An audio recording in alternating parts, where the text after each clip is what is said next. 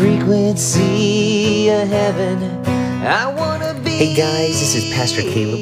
I'm out here at the lake having some good Jesus time, and it is my birthday. I'm 43 years old today, and we are in kind of this strange time in life when we're moving from a place we've lived for 18 years.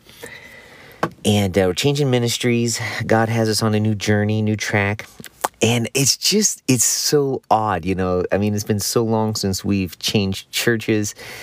And just getting my heart and mind and wrapped around that and staying focused, trying to stay on fire, trying to stay plugged in, trying to keep the kids on track, and just all the things going on.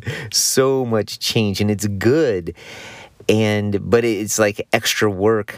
And so I was out here today at the lake, and like always, just trying to get on the frequency of heaven. God is speaking. It says in Psalm 19 that the heavens declare the glory of God. Day after day after day, they pour forth speech. They reveal knowledge. He's always speaking. He's always moving. And I love being out here at the lake. You see the leaves changing. Leaves are falling. The wind's blowing. The lake is beautiful. It's awesome. And but he's speaking to us. I was actually just a minute ago studying the water cycle for a little bit and just trying to remember like how God picks up this water and he takes it over the field and he waters the corn and the water comes back. It's like God is so amazing. His glory, as Isaiah said in Isaiah 6, his glory fills the earth. And I just love that. And you know, while I was out here, I was reading and looking at several things, but I just ended up over in Revelation chapter 1. It was unexpected. I wasn't expecting to go there. I've read Revelation several times, and I always get something new out of it. I think most people, when they read Revelation, again, they get something new out of it. Hopefully, it's biblically accurate information that they're getting out of it. But, you know, the book of Revelation can be a little difficult to understand. But I was reading out here, and I'm thinking about John, who is on this island. You know, he has served the Lord faithfully like his whole life, right? But he's out here on this island living because he's been cast aside. He's been imprisoned on the island of Patmos for preaching. You know, it wasn't like he was doing bad stuff. He was serving God, but he ended up in a rough spot. And so I don't know how lonely he was. I don't know how broken he was.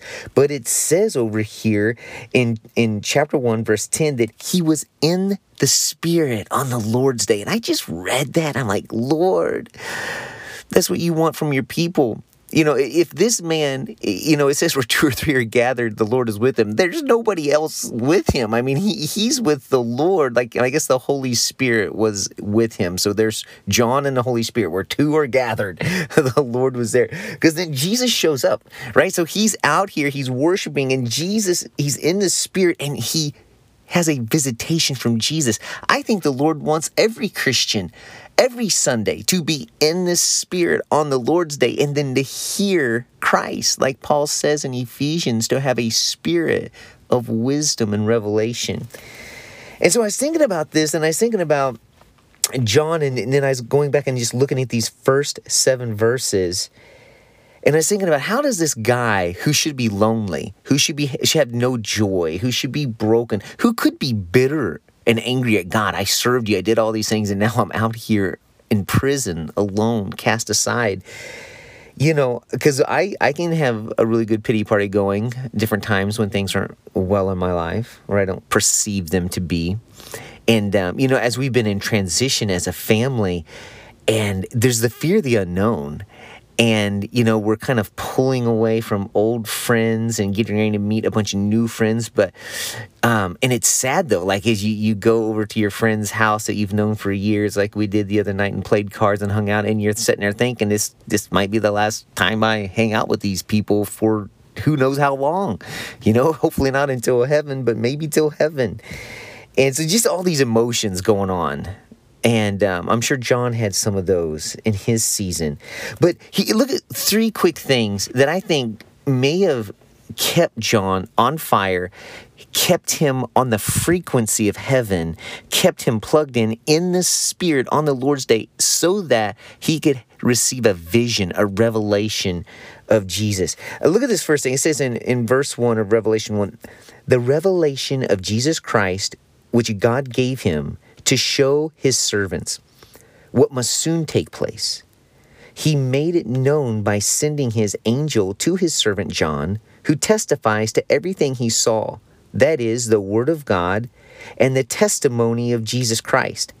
Here's the key part. Blessed is the one who reads the words of this prophecy, and blessed are those who hear it and take heart what is written in it, because the time is near. Here's what I want to get. I'm not getting into the details and the exegesis of trying to explain the book of Revelation. I just think there's some cool principles of how this guy is in the Spirit on the Lord's Day when he's on this lonely island, cast aside for preaching the gospel instead of feeling sorry for himself.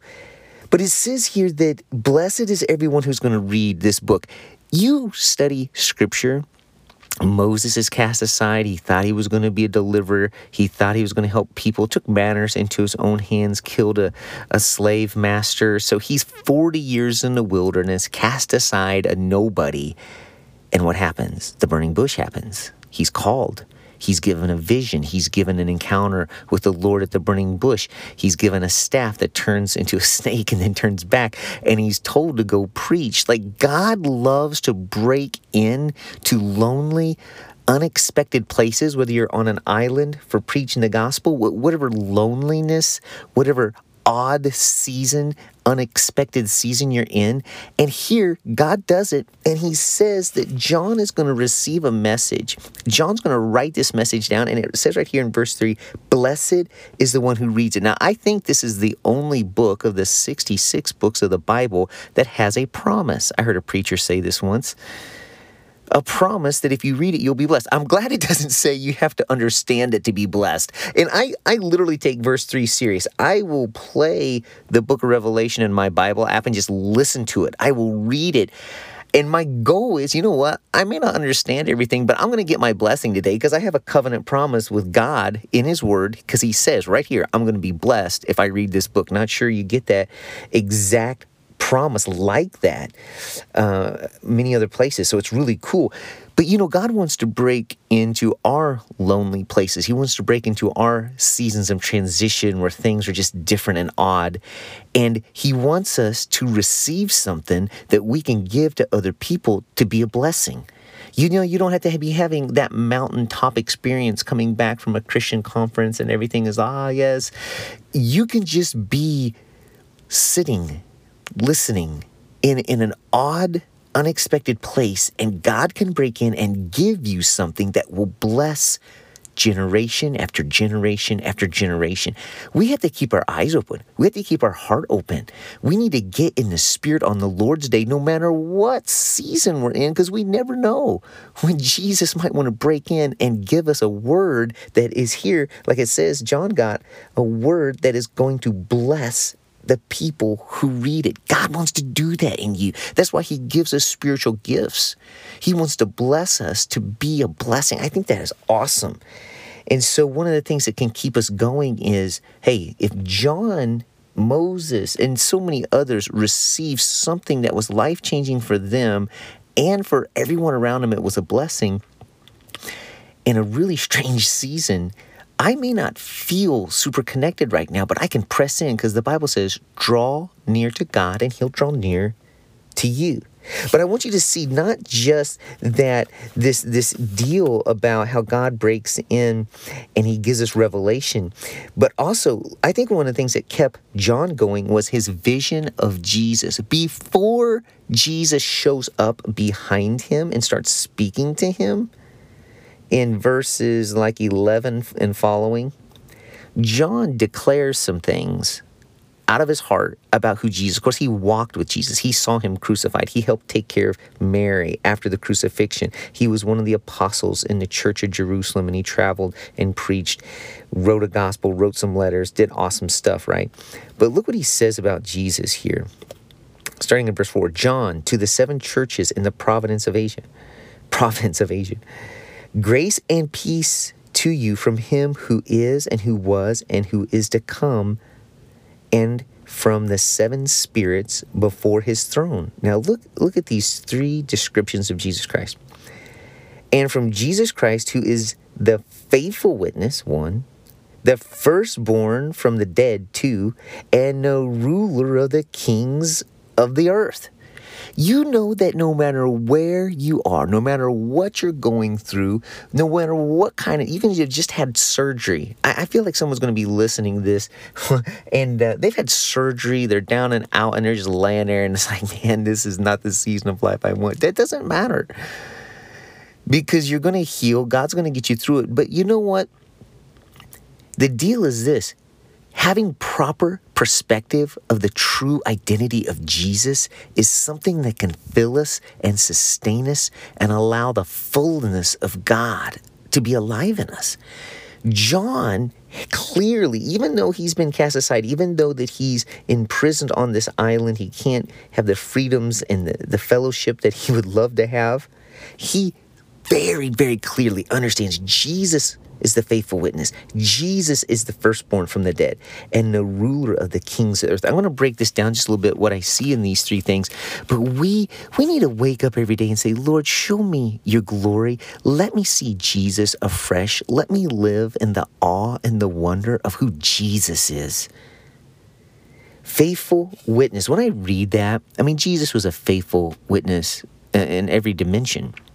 From when he said, why are you looking for me, Mom and Dad? I had to be in my Father's house, in Luke chapter 2 at age 12, all the way to when he's ascending into heaven. I mean, Jesus was a faithful witness. But when I think of him on the cross, all the sins of the world on him, all the pressure, all the rejection of Judas, the rejection of Peter denying him, the rejection of the religious leaders, and then the physical humiliation and pain and suffering and the spiritual, the sin coming up on him. And he doesn't spit, he doesn't cuss, he doesn't reject. He actually leads one of the 2 thieves being crucified next to him to cry. Like, he leads them to salvation. Like, what a faithful witness. On his worst day, he was so glorious. I mean, just what a faithful witness. And I look at that, I love that. And John had a very clear vision of that. That's the identity of Jesus. It probably sustained him. It probably helped him to stay in the Spirit on the Lord's day, though he was on prison island. But that's not all. It says the firstborn from the dead. The firstborn, I was taught this in Bible college and many other places. The firstborn or first fruit, it means there's more coming. So if Jesus rose from the dead, though he was in the tomb for 3 days, though he was innocent, though he was falsely accused and murdered, he rose from the dead. It doesn't matter what you're going through, you're next. The Lord put resurrection power in you. John had to know that. John had to know there's resurrection power alive in me. I'm on this island. They say I can't, I wonder if John looked out. He's like, I'm going to get back to the mainland. Jesus walked on water. I'm going to do it. I don't know, but there was still hope alive in John because he knew Jesus rose from the dead. He's the firstborn. I'm going to rise from the dead. I'm going to be more than just a guy on an island who lives out his last years. And even though he was older in age, he didn't quit believing that God could use him. And of course, God gives him the entire book of Revelation in his old age. Awesome. And it says the ruler of the kings of the earth. When you read that, you have an identity, you have an understanding of the identity of Jesus as ruler of the kings of the earth. He's not the king who comes down off his throne, gathers his army, and goes and takes over this nation and sets up more of his kingdom just to have some other king come along 20 years later and take over his kingdom. No, Jesus rules on the throne of heaven, which is eternal. It's not a 20-year reign. It's not a 30-year. It's not a 600-year reign. It's not like the Chinese dynasties that maybe lasted for hundreds and hundreds of years. No, he is before time began. He is now, and he always will be. He is the eternal God sitting on an eternal throne. He is over the rulers of the earth. And so the rulers of this earth may have put John on this island It doesn't matter. Jesus is their ruler.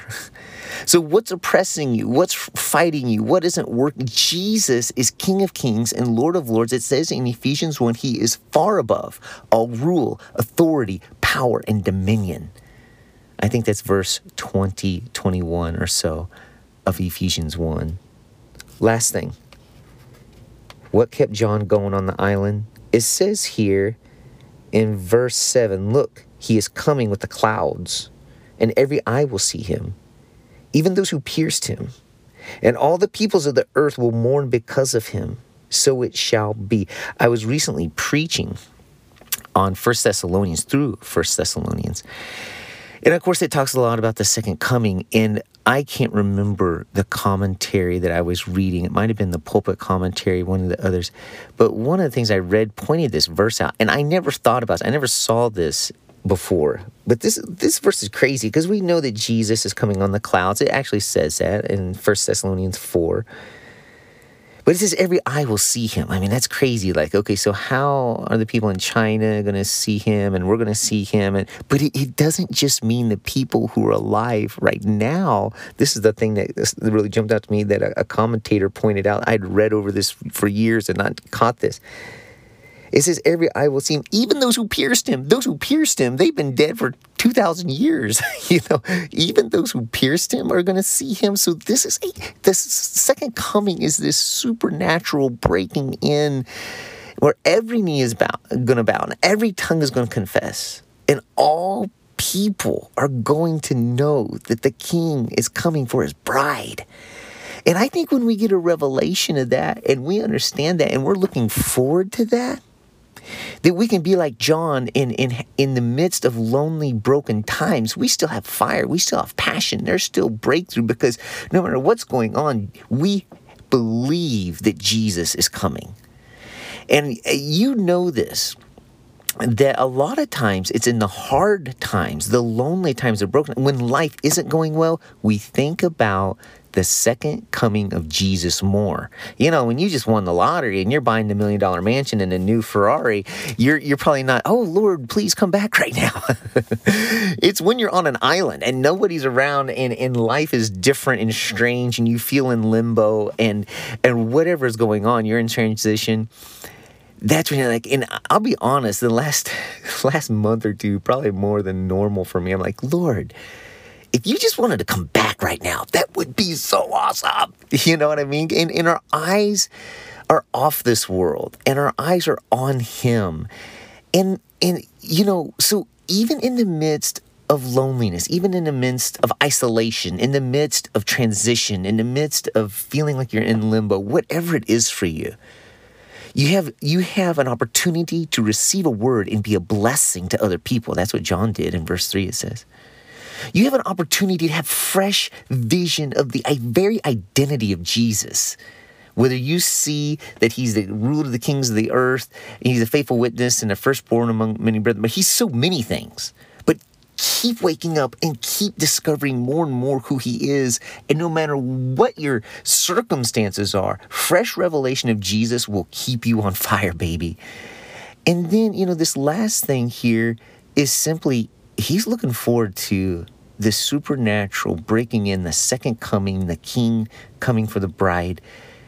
That's this one advantage of hard times. It puts things in a proper perspective. Everything here is temporary. Peter said it this way, dear friends, I urge you to live here as aliens and strangers. This world is not our home, 1 Peter 2:11. This world's not our home. So I want to just pray right now on my 43rd birthday for you to have breakthrough no matter what's going on in your circumstances. I want to pray for myself too. Lord, I'm looking out at this lake. I see your wind blowing the trees. You are a good, good Father. And you have made it possible for us to get on the frequency of heaven. John was on that frequency. He was in the Spirit on the Lord's day, though his circumstances were terrible. And that's when you broke in and did the greatest ministry probably ever through him. You gave us the gift of the book of Revelation.